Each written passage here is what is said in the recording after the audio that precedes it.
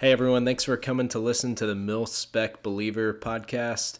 I know there's lots of other podcasts you can listen to, so I appreciate you coming to listen to something that's hopefully going to encourage you in your walk with the Lord and encourage you to be bold in your faith.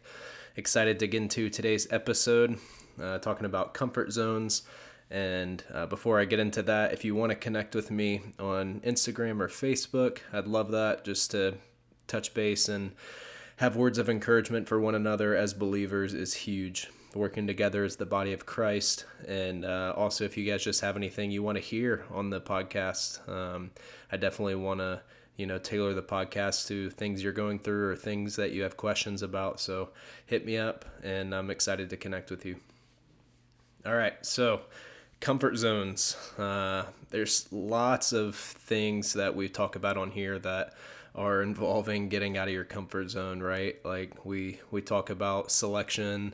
We talk about, some of the detailed aspects of being a JTAC and kind of the stress factors that come with that push you out of your comfort zone. But today, I kind of want to focus on an example of when I was over in Korea. I was there for like 2017, 2018. And while I was there, it was, around the time of the Kim and Trump talks. And so it was a little crazy there for a minute. We weren't sure if the flag was going to go up and something was going to go down, but ended up just being a lot of training exercises. And for me, like I was a new JTAC at the time, so I had gotten my JTAC qualification and I got tasked for the little Korean tour. So I didn't mind. I was excited just to go over there and get some more experience, and ended up getting to control as a JTAC a lot, just a lot of training missions, a lot of FMPs, full mission profiles, to get under my belt and just kind of feel more comfortable as a JTAC. So anyways, one of the most fun experiences I had over there, exercise-wise, was we were tying into a Korean JTAC group and some Korean pilots. And it was a big American-Korean joint exercise. And we did everything with the JTACs and the pilots. We integrated a lot. We did pre-briefs before every mission. We would run a training mission, and then we'd come debrief. And it was really, really awesome training. It was different, like I was working with a translator. The Koreans I was working with, like, knew English and could speak English, but it wasn't obviously their primary language.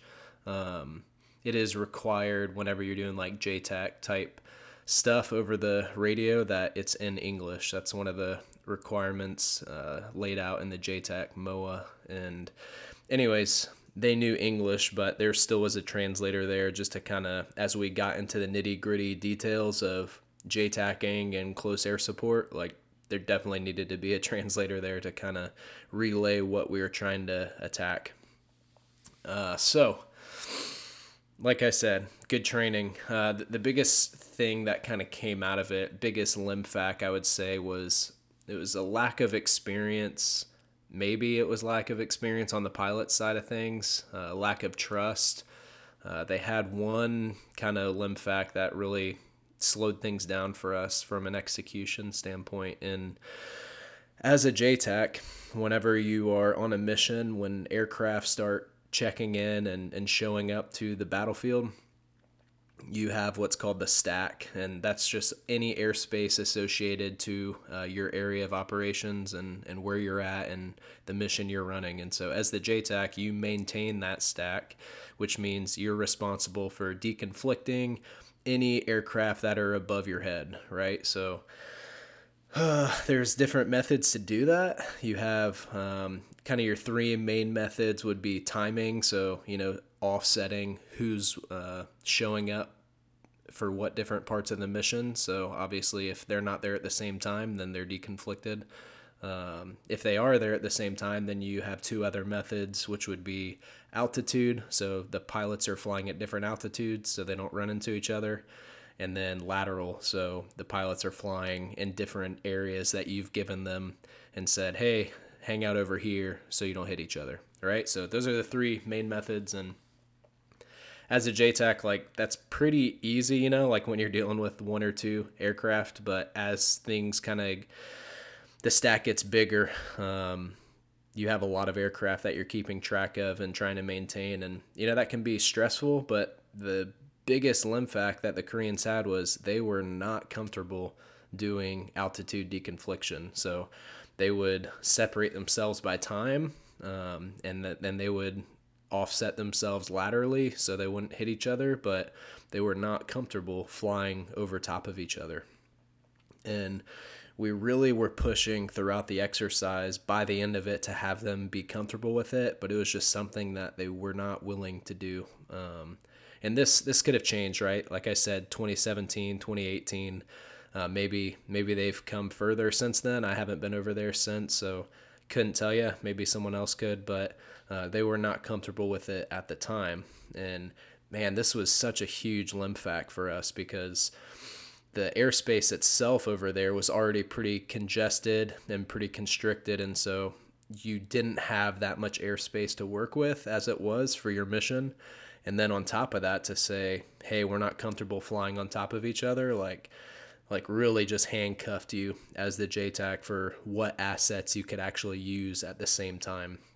And so we ended up not really being able to use two aircraft at the same time, you know, like one aircraft would work, they'd do work for you, and they would leave, and then the next aircraft would show up. And it was still good training and definitely accomplished what we were trying to do, but like they really could have been way more effective in our scenario if they were on station talking to the JTAC both at the same time, both able to employ munitions at the same time. Like that would have been huge, right? And so all I'm getting at with this is, man, they were sitting in their comfort zone of we will not fly over top of each other. And we had some pretty cool gadgets and stuff to where during the debrief we could pull up a map and see the airplanes flying on the map. And man, like it just hurt as the JTAC to look at the map and just be like, man, like, can you guys please just fly on top of each other? But anyways, yeah, man, we just lost a lot of effectiveness because of that. And I think it just ties in really well just to where we're at as Christians and just kind of the handcuffs we put on ourselves by staying in our comfort zones. And this has just kind of been on my heart this week, and so I wanted to share it with you guys. I just feel like there's three things that are keeping you in your comfort zone. One of three things. Maybe it's multiple. I don't know. And like up front, let me say, like, this is something I struggle with on a daily basis. This is something all Christians struggle with on a daily basis. This isn't something you figure out one day, you know, and then you're good to go. And you can look in the past and be like, man, I'm glad I'm out of my comfort zone now forever. You know, like that's not what the point of this podcast is. The point of this specific podcast is just to kind of highlight what I think is keeping us in our comfort zones and maybe shed some light on, man, like you could be so much more effective if you did X, Y, or Z, you know? So first thing, I've talked a lot about this just from my personal experience at Fort Stewart and, you know, the 4 years I was there, and I didn't share the gospel really hardly at all with anyone. And that was fear of response. You know, I think that's the first thing that might be keeping you in your comfort zone is what are these people around me going to say? What's going to be their response to me? Is it going to be positive? Are they going to judge me? Are they going to talk about me behind my back? Am I going to lose their respect because I start talking about Christianity? It's definitely a possibility. I think we can look to Matthew 10, and this is Jesus talking. It's just a warning to all Christians, and something I think we should keep in our heart and just remind ourselves. Jesus says, you will be hated for my name's sake. Like that is clear, cut, and dry. There's definitely some false teachers out there within Christianity that'll try to preach a message to you that says, be a Christian, you'll get money, you'll have a great life if you're a Christian. And there's definitely fulfillment that comes from being a Christian and Christ filling your heart. but it's hard. Like there's a lot of negatives in this world. There's a lot of negatives on this side of glory, to where right now, like, you will be hated, you know. And sure, it's going to be amazing when we're in eternity in heaven forever with God and Christ, but right now it's we're not there yet, and you will be hated. Like, that is a warning that Jesus does give to his followers. Second thing, I think that really keeps us in our comfort zones would be a lack of knowledge and experience, right? I think this is kind of what kept the Koreans where they were at, the pilots, like, they didn't trust each other to fly on top of each other. And in the Christian walk, like, if you don't know enough about scripture, or if you haven't been a Christian for that long, I can see how it could be like super intimidating, to try to initiate a conversation with somebody and to try to share the gospel with someone, or even just drop even a hint that you're a Christian, and fear that someone who's maybe against it knows more about it and can make you look stupid. I think there's definitely a lot of people out there who hate God and actually know a lot about the Bible and know a lot about religion in order to shut it down. And, that can be intimidating as a Christian to initiate a conversation with someone. And man, you got to have your stuff together in case they start asking you questions. But I think we can look to Paul and Timothy in Paul's letter to Timothy, both 1st and 2nd Timothy. There's a theme, and Paul specifically says, like, don't let them look down on you, Timothy, due to your age. And he is encouraging him that, like, just because you're young doesn't mean you can't be bold, and doesn't mean you can't share what's right. And I just want to encourage you guys with that, whether you've been a Christian for 10 years, 20 years, or maybe you just became a Christian recently. The only thing you have to know to share the gospel is the gospel. It's just the fact that Christ died for your sins, that you're a sinner, and that you need his sacrifice in order for you to have a relationship with the Lord. That's all you need to know. Anything past that someone questions you about, you can tell them, hey, I don't know the answer to that, but I'll get the answer and I'll get back to you. Like, you don't have to know everything. And so that's something I've struggled with too. Just fear of not having the knowledge to answer what people are asking me. But yeah, those are the first two. I'd say the third, this one really creeps in and really can keep us handcuffed to that comfort zone, and that's the enjoyment of worldliness. We're human. If we're saved, like, we are in Christ, like, we still sin, right? We still have sin in our hearts, and until we get to heaven, we won't be without sin. And so there's still a pull to this world, and a pull to enjoy the experiences of this world, even when you're a Christian. And I think we just need to remind ourselves that this is not our home. We are here for a purpose. We are here to bring glory to God, and the world's going to tell you the opposite of that. It's going to tell you it's all about you, and it's going to tell you that every day you are running out of time to enjoy more things for yourself. And it's hard to go against the grain of that. It's hard for our brains to comprehend, but I think that's a huge part of what keeps us in our comfort zones. And I think we should reflect. I think we should definitely look in a mirror and ask ourselves, what are we doing with our time? What are we doing with our days?